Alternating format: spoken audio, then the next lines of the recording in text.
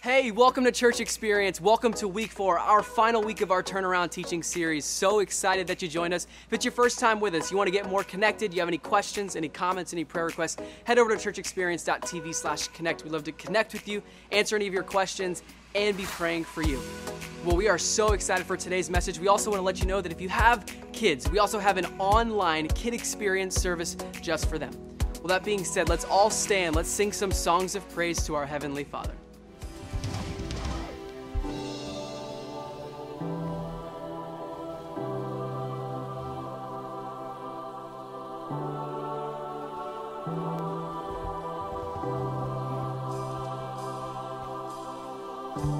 Can't go back to the beginning. Can't control what tomorrow will bring. But I know here in the middle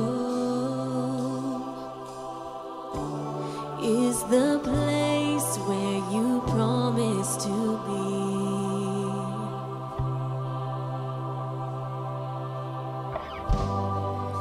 I'm not enough unless you come. Will you meet me here again? 'Cause all I want is all you are. Will you meet me here again?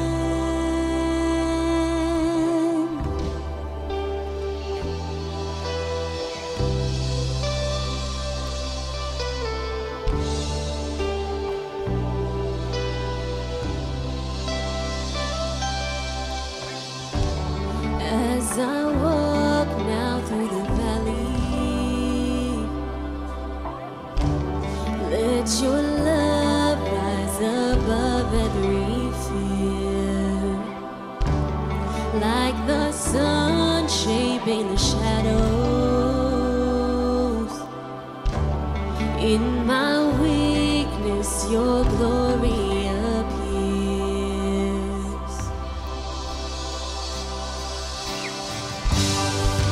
I'm not enough unless you come. Will you meet me here again? 'Cause all I want is all you are. Will you meet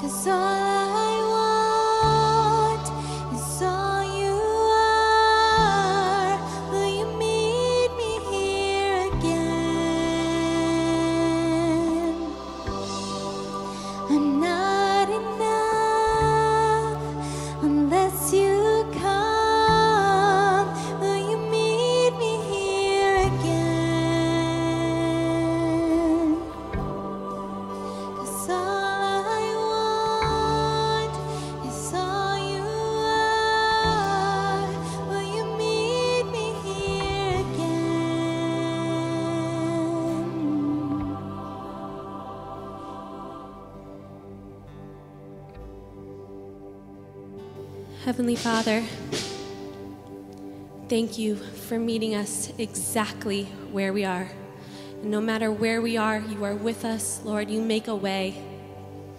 Thank you for loving us in our chaos, Lord. Thank you for loving us in our storms and battles.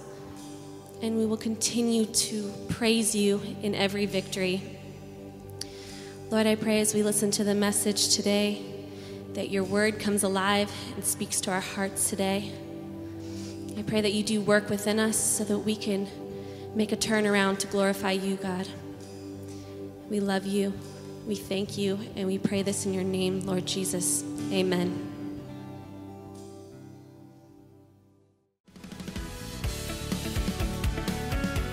Alexa, what's the definition of turnaround? Don't turn around, 'cause you're gonna see my heart break. No, Alexa, stop. What's the definition of turnaround? I was addicted to the hokey pokey, but thankfully, No. I turned myself Alexa, around. stop, please. What's the definition of turnaround? The definition of burning the ground is the combustion or Alexa, burning, just in which stop. substances I combine did not chemically with say oxygen burning from the the air. ground. I would just like to know the definition of turnaround. The jump shot by a player facing away from the basket who turns towards the basket No, while not shooting. that definition. Would you like to hear No, more? you know what? I This really one is wouldn't. for you. I really the wouldn't. definition of turnaround is to become changed for the better. You know what, Alexa? I've had it with you. Hey, have you ever used that phrase, round peg, square hole? You know what I'm talking about, right? You've been trying so hard, but no matter what you do, it just won't work. It's kind of like watching little children. There's really young kids that have one of these toys with all the shape cutouts, and they have their piece. And they're trying to fit their piece into the hole, but it's not going in. No matter what they do, it will not go in. They're trying their hardest. They're trying to squeeze it in and maneuver it, but you know something. You know something that their cute little mind has not yet figured out. No matter how hard they try, that piece is never going to fit in because it's a round peg, square hole. It's the wrong shape. And no matter what they do, no matter how hard they try, it's just not going to work. What if the turnaround that you so desperately want in your life, in your family, for your future, what if that thing that you so desperately want to change?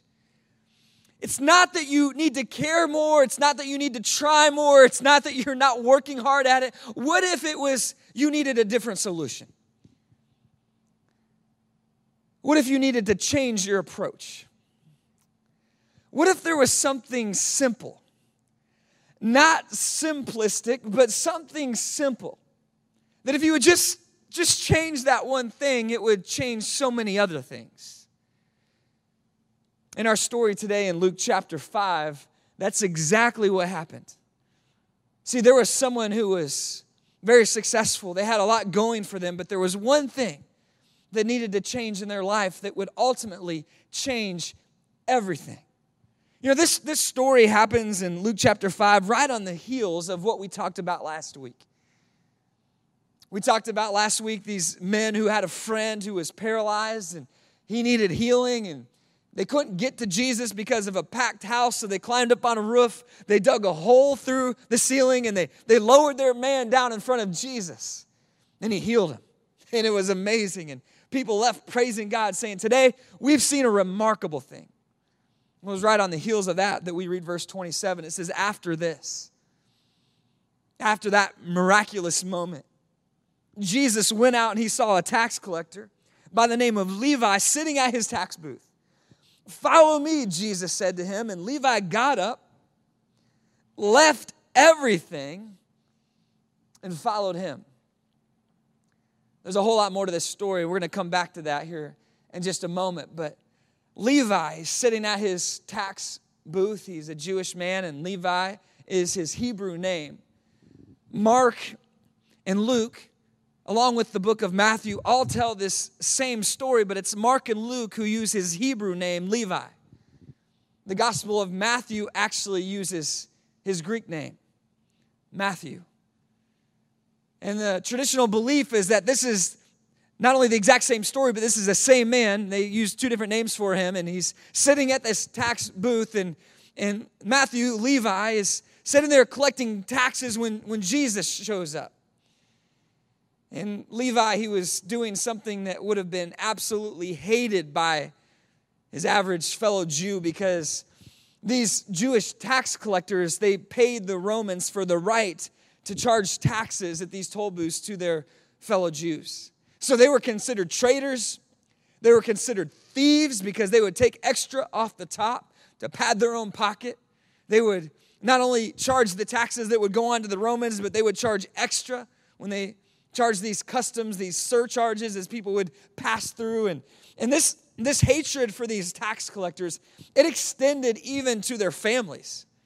The disgrace, it was seen even on their whole family. Like, they did not like these tax collectors. But the tax collectors, though, for them, this was very lucrative. They made a lot of money. They were not liked, but they did pretty well for themselves. Seems like there was enough tax collectors that there was actually a hierarchy of them. You meet later in Luke chapter 19, Zacchaeus, who was a chief tax collector. You know, maybe you've been on a road trip. You're out of state. You're going somewhere you really wanted to visit. You're in a hurry to get there. Maybe you're just in a hurry to get to the next rest stop so you could go to the bathroom. And kids are saying, we got to stop. And you're flying down the highway, trying to get there as soon as you possibly can. But then you see a sign that says, stop ahead, toll booth. What kind of things came to your mind when you saw that? Disappointment? Frustration? Oh, man, I got to slow down. I got to pay money. I'm just trying to get there. He's scrambling through your vehicle trying to find enough change to pay the toll. See, I mean, your experience is not that different than what they experienced.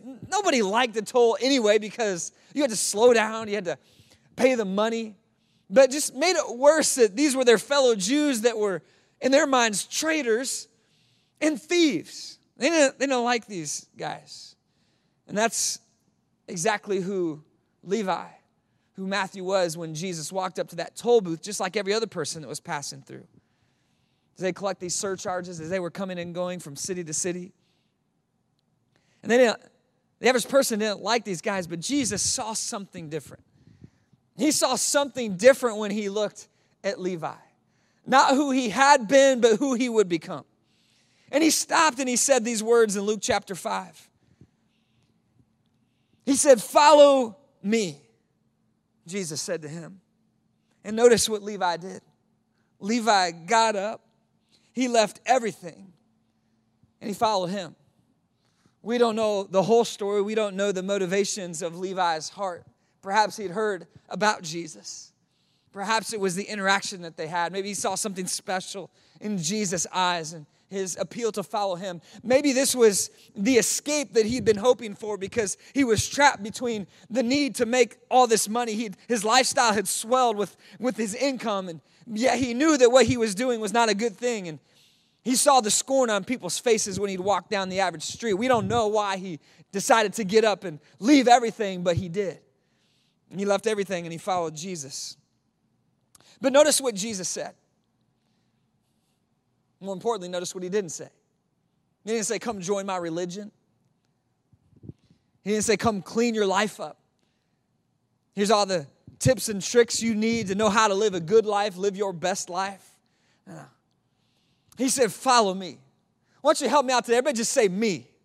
Come on, say me. Yeah, Jesus said, follow me. Follow me. See, our preaching always has to be, our teaching always has to be focused on Jesus.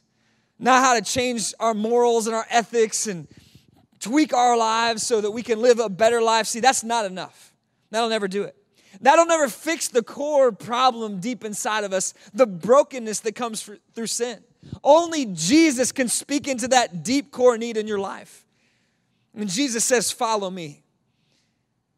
It's the move from religion to relationship. He says, I want you to come follow me because I want to be in relationship with you. I want to be in partnership with you. I have plans for your life. I want to work with you, and I even want to work through you, Levi. And he's saying that to you today. And he wants you to follow him. It's about Jesus being at the center of your life, not just cleaning up your life. Stop doing the things you know you shouldn't do and start doing the things you know you should be doing that you're not doing. It's so much more than that. And it always comes down to this message that Jesus lived out, the message, the good news message that the kingdom of God has come.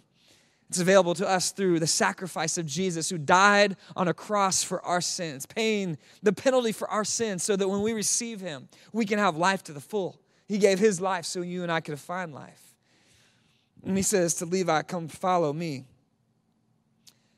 Levi could never go back to this way of life again. This was a final decision. When he walked away from that tax booth that day, when he left behind his career, it was permanent.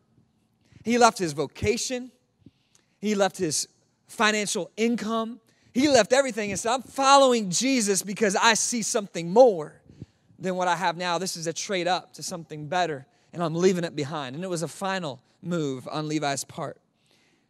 You know, there's a big difference between saying that my life is in God's hands and actually giving your life into God's hands. There's a big difference. You know, it's easy to say, God, I surrender all. Everything is yours, God. It's all yours. My life's in your hands. But it's a completely different thing to actually take your life and place it in God's hands and say, God, it really is all yours. And whatever you want to do with my life, I'm all in. I want to follow you. I want to be obedient in everything, not just the easy things. This is what Levi did. It's interesting to see what Jesus did in his life after he had experienced all these other things. All these ways of cheating his fellow Jews, all these times sitting at a tax booth and counting out money and signing these custom receipts and passing through all these things to make money. All of those abilities that he had developed over time. It's interesting to see how Jesus used those and changed the trajectory of his life, yet still repurposed the abilities that he had. Matthew went on to become one of Jesus' 12 disciples. He wrote one of the 4 Gospels, the first book in the New Testament. And one Bible scholar said that there's over 60 quotations in the book of Matthew, 60 times where Matthew references a quote from the Old Testament pointing to Jesus being the prophesied about Messiah. 60 times, the accuracy, the research, the presentation. It would take somebody with the precision of a tax collector. It would take an IRS type person to figure all this out, to put it together and present the gospel like Matthew did so well. God used Levi's attention to detail to make a difference in other people's lives. See, everybody else was focused on how bad Levi was. Jesus was focused on how good his future could be. You might be focused on all the bad decisions that you've made in your past. How could God use me? What would God want to do in my life? Listen, you're focused on all the bad, but Jesus is focused on all the good that he wants to bring into your life and all the good that he wants to do through your life. Levi had a future in Jesus, and Jesus saw it when he saw Levi sitting there at the tax booth. It reminds us not to overlook the potential when we look at other people. The people that others look past, look over. Jesus sees us for who we really are. He sees you for who you could really become. Our church had a really exciting month around Easter. Obviously, Easter every year for every church is a great time of celebration as we celebrate the resurrection of our King Jesus. And it was a special time, but the week before, we also had another celebration. It had been a long time coming. 6 months prior, in September, we hired another lead pastor, Brandon Hughes, and his wife, Cassie, and their 4 kids, and they moved to Wesley Chapel on the north side of Tampa, where we had a small group. It's a little gathering that wanted to start church experience in Wesley Chapel, this rapidly growing suburb, and some of us have been driving up on Sunday nights to meet with this group, to teach, to lead, to help, to watch kids, and we finally got a leader in there, a lead pastor to lead this group, and fast forward 6 months, the week before Easter, March 28, it was amazing to see because 6 months prior when Brandon first started out, I'll never forget him sitting on a seat in the front of this very small group, maybe a dozen people, if that. gathered around hearing him talk about the future and what God was going to do through this group and casting vision, sharing his story. And 6 months later, to watch him, I was so thankful I got to go up there that Sunday and watch both of these services filled with people. Dozens and dozens of people in every service, worshiping God, raising their hands, hearing Brandon preach the word to them, and what a great communicator he is, and seeing kids full in these 2 kid experience rooms, hearing about Jesus, the potential that existed. It was always there in that room. It was there inside of Brandon. It was there in that team that were sacrificing. But it wouldn't be till much later on that we would see the harvest. And now we've been seeing people come to Christ and a church being raised up in a community that so desperately needs another Jesus-centered church. Man, what an exciting thing that we get to be a part of as a church. The potential existed the whole time, but we didn't see it until a little bit later on. I'm also looking forward to see what God does through 3 current lead pastors, church planners that are in training and preparation and want to launch a church experience location in their city. And I just can't wait to see what God does to bring about more life transformation in more places. People that you and I may never meet, but because of our prayers, because of our financial generosity, because of our faithfulness in serving and doing what God has asked us to do where we live on our mission field, other lives will be changed and transformed. It's exciting to be a part of God's kingdom work. See, Levi, he never got to be on an exciting journey like that before. He made money, sure, he was successful, and maybe that's what he'd been striving for his whole life, to be somebody, to accomplish something, to attain something. We don't know, but he was missing something, and he discovered it when he looked into the eyes of Jesus. He was missing his purpose. He was missing what Jesus had actually created him for, what God had created him to do. He was missing it. He was missing out. And when Jesus walked up to that booth that day and he said, Levi, I want you to follow me, it was an invitation into something greater. See, Levi had been trying to be successful his whole life and be fulfilled. But it wasn't working. Like round peg, square hole. He didn't have the secret. And no matter how much money he made and no matter how successful he was, he would never be able to accomplish what his soul really longed for. There was something missing. He had to turn over his life to the one who gave him life. He had to give his life to God, truly and fully, surrender his life. And Jesus walked up that day and he said, follow me. He invited him into a relationship. And that one change in your life that will make all the difference, maybe you want to jot this down today, is to see a turnaround.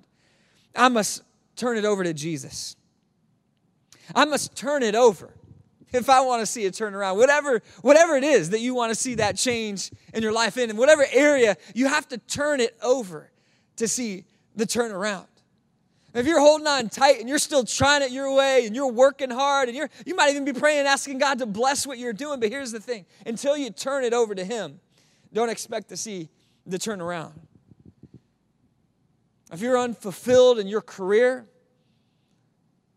if you're trying to fix your broken business, here's what I'm saying. Turn it over to Jesus if you want to see the turnaround. If you're trying to lead your family better, trying to raise those kids right, fix your marriage, improve your friendships, whatever relationship issues that you have, I'm telling you, if you want to see the turnaround, just turn them over to Jesus. You might have some money problems and you're trying to figure out how to manage your money better. You might be broke. Or maybe you're not broke at all.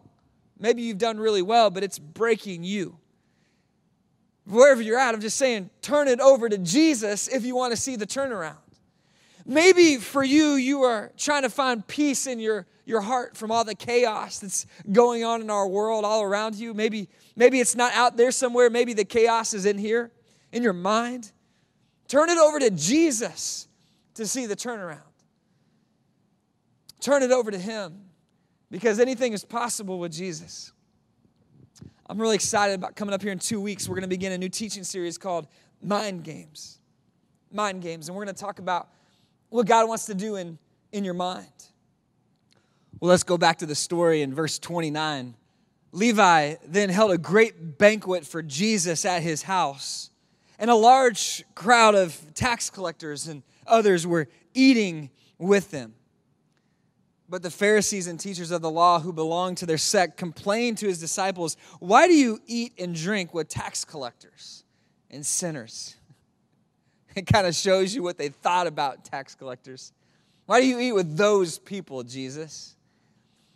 You know, it's really interesting to watch when somebody gives their life to Jesus because they experience a lot of times exactly what Levi experienced, what Matthew experienced right here. When he gave his life over to Jesus and he started following him, it changed things in his life pretty dramatically. And he had this genuine natural response that happened. Two things I noticed that happened. One is he threw a great banquet.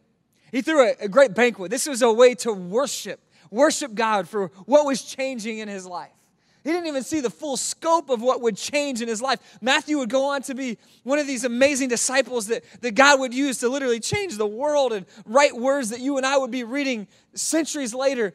But he had no idea all those things would happen at this point. All he knew is that something inside was changing.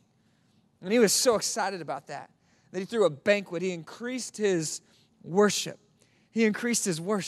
That's a natural response when God's changing your life. How do you know when God's really starting to work in your life? You start to worship like you've never worshiped before. And it might be through song and raising your hands in a worship service. It might be through your life. In this case, Matthew, he threw a banquet for Jesus. And he wanted to honor him with what he had in his hands. And what he had in his hands was wealth. He probably had a nice home. And he opened it up and he threw a banquet because it's what he had. And he gave what he had to Jesus. He wanted to worship him. But did you notice the other thing that Levi did? Levi invited all his friends. He extended invitations. He invited everybody that he knew because he knew that he had found something that was worth sharing with others. Another natural response that happens in our life when Jesus is really working, when he's causing a turnaround. How do you know when a revival of your soul is happening? You start to become more evangelistic.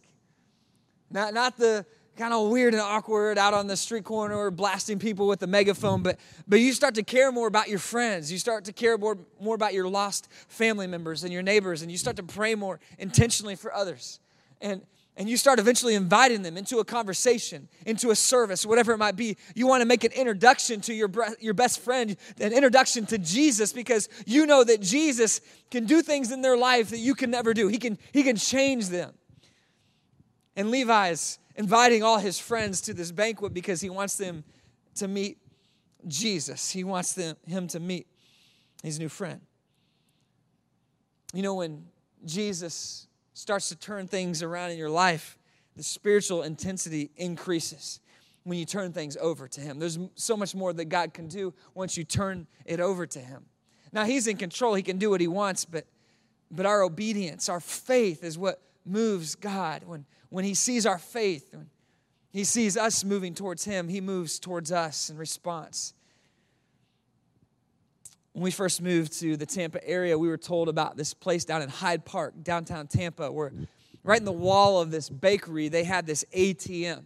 But instead of putting your card in and getting money out, you would put money into this ATM and you would get food out of this ATM from that bakery. And I thought, well, that's kind of crazy. I understand getting money out of an ATM, but why would you put money in to this ATM? So we had to go check it out, and we were down in Hyde Park, and we went over to this little bakery, and sure enough, they had this ATM, looked like a normal ATM, just built right into the wall, like the one that you would walk up to and punch your pin in and get money out, but it didn't operate the same way. And I looked over someone's shoulders. They put money in. They put their card in, and they paid some money, and then all of a sudden, this robotic arm went to work. And I'm kind of skeptical, like, what's going on here? And it grabs a hold of this box, and it drops it down in this little chute, and it comes out this little space at the bottom of the ATM, and they pull it out, open it up, and there's this glorious looking cupcake inside. I'm like, cupcakes? Game over. Game over. That's awesome. I will gladly hand my money over for a cupcake. Give me the caramel one. Give me the chocolate one. I don't care. They all look good to me. I'll put my money in. I'll turn it over because I know what I'm going to get back is so much better than what I'm putting in. It's a trade up. It's an upgrade. Normally, I wouldn't put my money into an ATM, but in this case, I'm getting something better back. See, when you turn it over to Jesus, whatever it is that you're reluctant to hand over to him, It might be as all-encompassing as your life. You've never surrendered to Jesus. It might be that you've been following him for years or decades, but there's this area of your life that you're holding on tightly to. When you hand it over to him, listen, it's an upgrade. You're trading up, you're going to get something back so much better. It's not always in the way that you imagine it, but life is better. It gets better when you surrender to Jesus. It doesn't mean it'll get easier. Those are two different things. But it'll get better. Because you'll find that Jesus does some things on the inside that even your success on the outside can never accomplish, that your trophies on the wall can never fulfill. There's things that Jesus can do when you turn it over to him. When you turn it over to Jesus, he turns up the blessing in your life. He turns up the spiritual growth in your life. He turns up the transformation in your life. When you turn it over to Jesus, he turns up the impact through your life. The Pharisees, they stood outside. They wouldn't even go into this party, this banquet.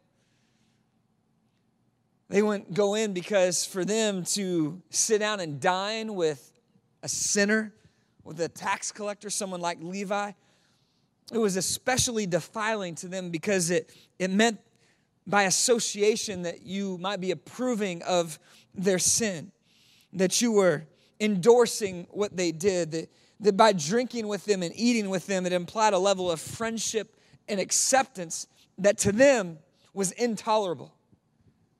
I don't want to be guilty by association, but through Jesus' own actions, you can see the heart of God, that he cared. He cared enough even to risk his own reputation. He pursued the spiritually lost.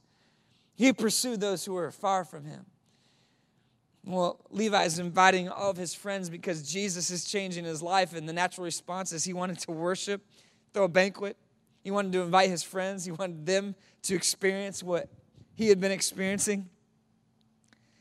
And I love it when people invite somebody that they care about. I see it a lot of times in a service. I see it in one of our services, and afterward they're introducing me to a friend. And the best is when they're introducing me to their friend on the way into a service.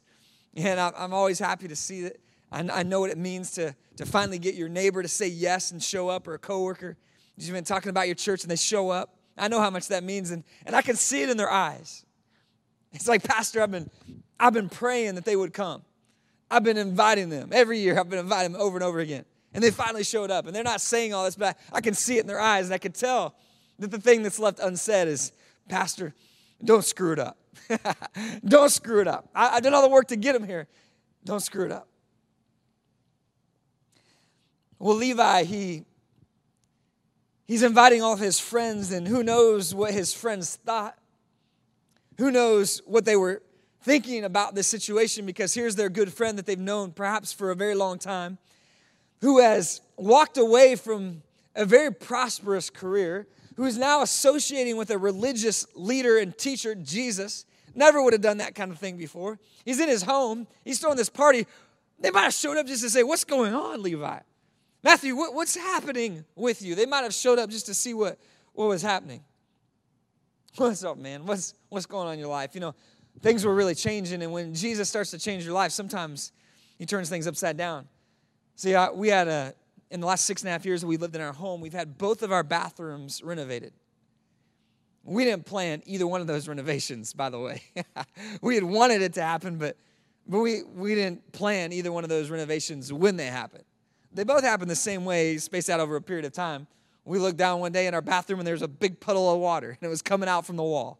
The valve inside the wall, something had broke, it had aged, had been older, had been in there a while, and so water was leaking out, and so we had to call the insurance company and had to tear out part of the wall and clean up the mess and pull out tile, and a big project, big mess, living in a construction zone for several months. But on the other side of it, things were so much better. The bathroom was actually fun to go into. It had been nicely renovated. You know, like, I want to hang out in the bathroom a little bit. Hey, where's Brandon at? I think he's just kind of hanging out in the bathroom. It's all nice now. It's good. It's renovated. But man, in the midst of that project is the last place I want to be. It was messy and construction dust, and nothing was in the right place, and it was just a mess. But on the other side, it was better.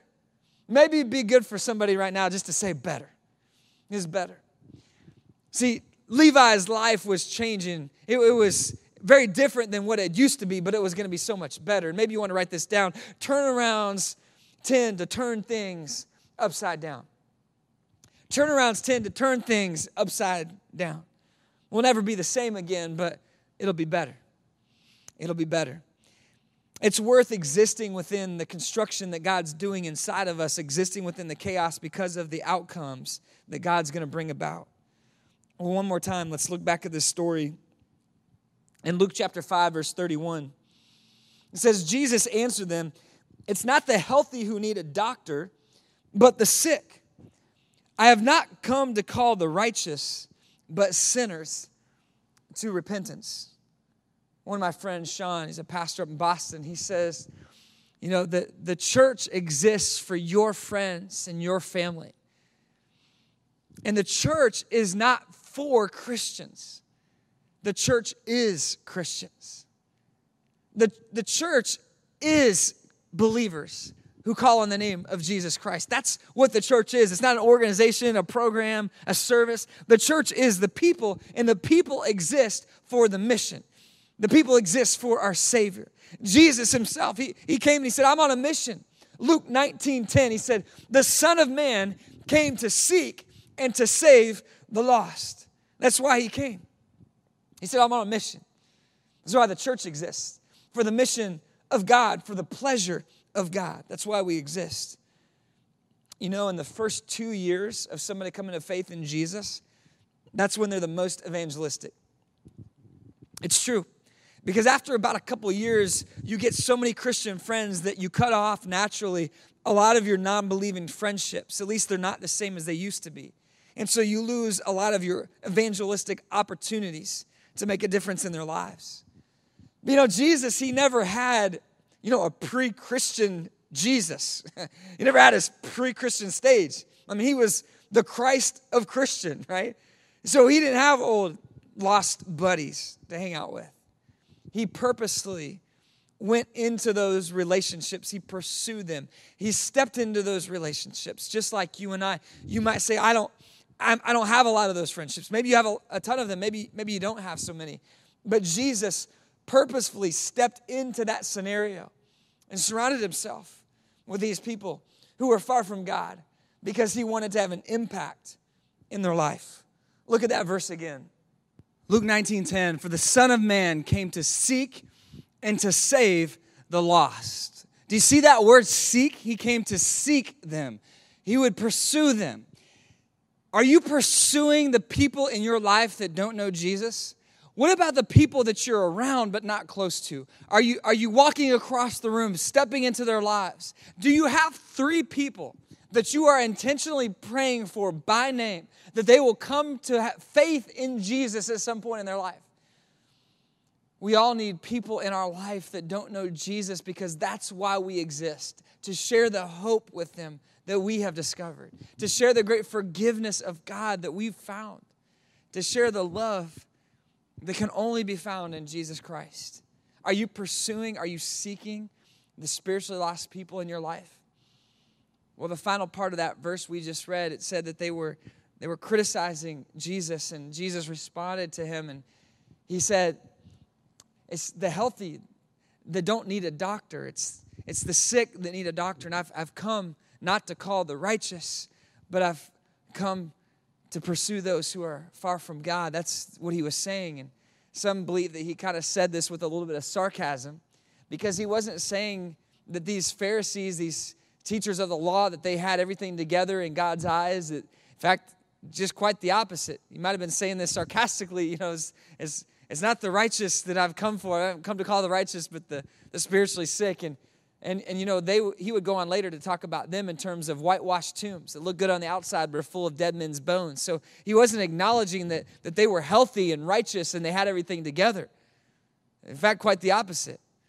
See, they looked like they had everything together, but on the inside they were so far from God. So it's something when you walk into a doctor's office because you're acknowledging 3 things. You're acknowledging that if you're there because you're sick, you're acknowledging that you're sick. You're acknowledging that you need help. And you're acknowledging that you can't do it yourself. And these Pharisees couldn't receive the healing power of the great physician because they wouldn't acknowledge that they had a problem. They wouldn't acknowledge that they needed help. They wouldn't acknowledge that they couldn't fix the problem by themselves. In fact, they were through the law still trying to fix their problem of sin through doing all the right things in all the right ways. And Jesus wasn't saying that you have it all together so you don't need my help. He's saying I can help those who understand they're sick. I can help those who can admit that they have a greed problem. Then we can work on that. I can help those who admit that they have an anger problem.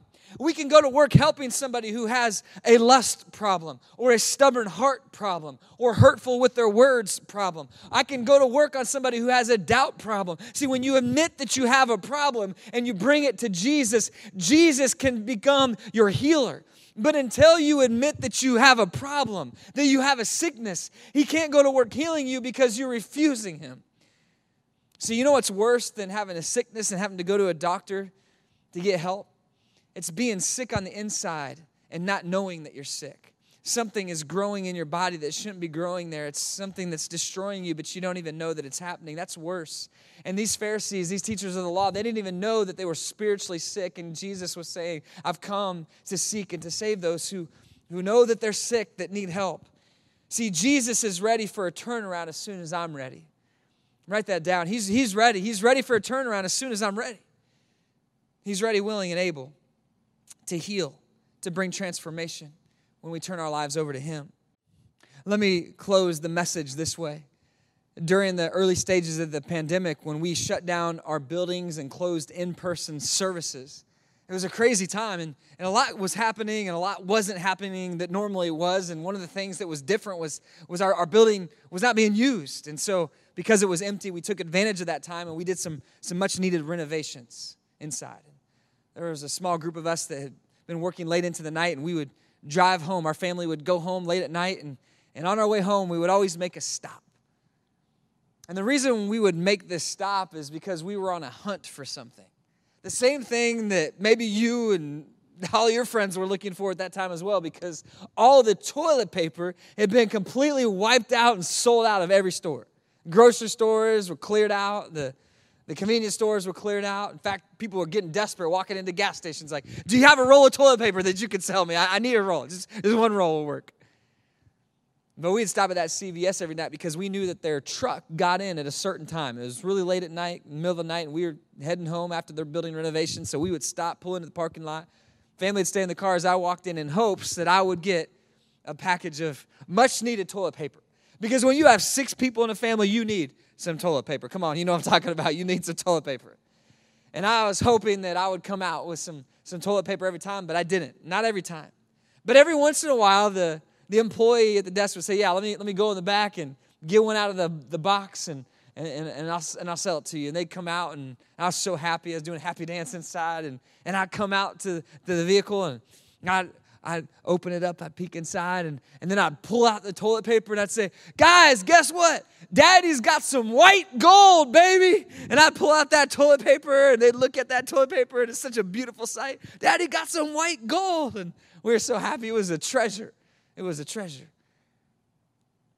Well, there's sometimes I'd walk into that CVS and come out empty-handed because the employee at the counter would say, I'm sorry, sir, I can't go in the back and open it up. And I knew that they could because their coworker the night before would do that, but they'd say, no, I can't. And I understood. And I'd say, are you sure? I got four little backsides out in that car. They're gonna need some toilet paper. Are you sure? And they'd say, no, I can't do it. And so I'd walk out empty-handed, but I was inside of me thinking, I know you can. Just hand it over. Just turn it over. Turn over the TP. I need some white gold for the week. And turn it over. You know, some of us are holding on so tight, and we could give it over to God. We could hand it over to Him, but we're holding on to it. It's in the back. It's in the back room of our heart. It's tucked away. It's sealed in a box, and we haven't turned it over to Him. But I'm telling you, when you turn it over to Jesus, that's when you're going to see the turnaround. That's the one thing where we started today. Is that's the solution. That's the thing. I mean, it's not trying harder. It's not caring more. It's turning it over to Jesus. That's what's really going to change your life. It's not until you turn it over to Him. It's not until you open it up and say, God, here's my heart. Here's my situation. God, here's my prayer. Here's my need. Until you turn it over to Him, you're not going to see the turnaround. But when you turn it over to Jesus, that's when you're going to see the turnaround in your spiritual life. When you turn it over to Jesus, that's when you're going to see that you get healthy inside. When you turn it over to Jesus, that's when you're going to see your friendships change. That's when you're going to see your family change. When you turn it over to Jesus, that's when you're going to move from religion to relationship. When you turn it over to Jesus, that's when your life will change. So turn it over. Whatever it is that you're holding back, let it go. Turn it over. And when you turn it over, you're going to see God will bring about the turnaround that you've been looking for. Right on? Right on. Let's pray. Jesus, through this simple but very special story about this man Levi, this man Matthew that turned his life over to you, Jesus, we see a great example of what you can do. Matthew would go on to make such a great impact for your kingdom.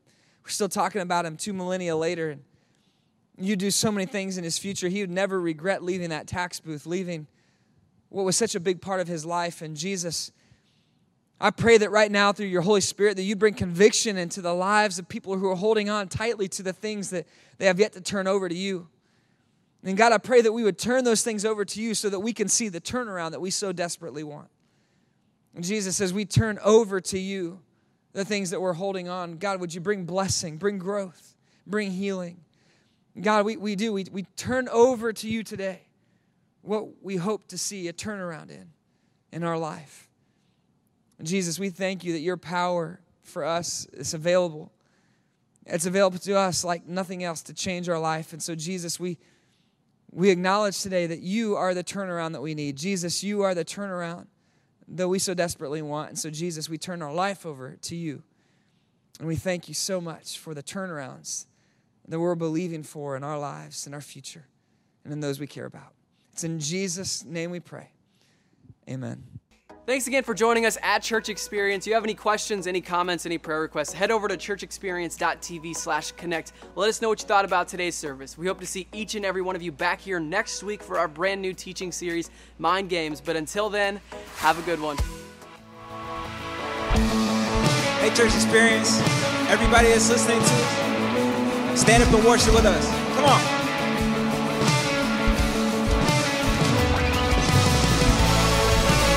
Praising one King, and he's the weapon that conquers over everything. Come on, sing along with this. Hey. Let praise be a weapon that silences the enemy. Let praise be the weapon that conquers all anxiety. Let it rise. Let praise arise.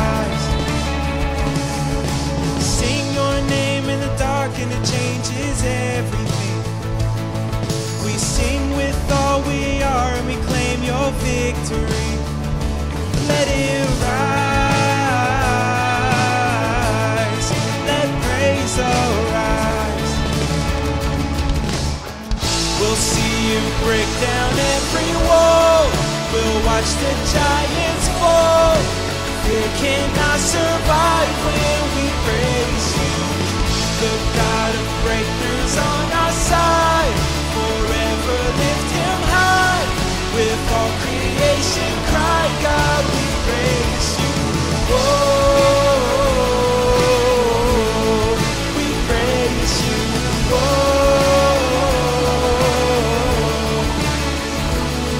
let faith be the song that overcomes the raging sea. Let faith be the song that calms the storm inside of me. Let it rise. Let praise arise. Come on. We'll see you break down every wall. We'll watch the giants fall. Fear cannot survive when we praise you. The God of breakthroughs on our side. Forever lift him high.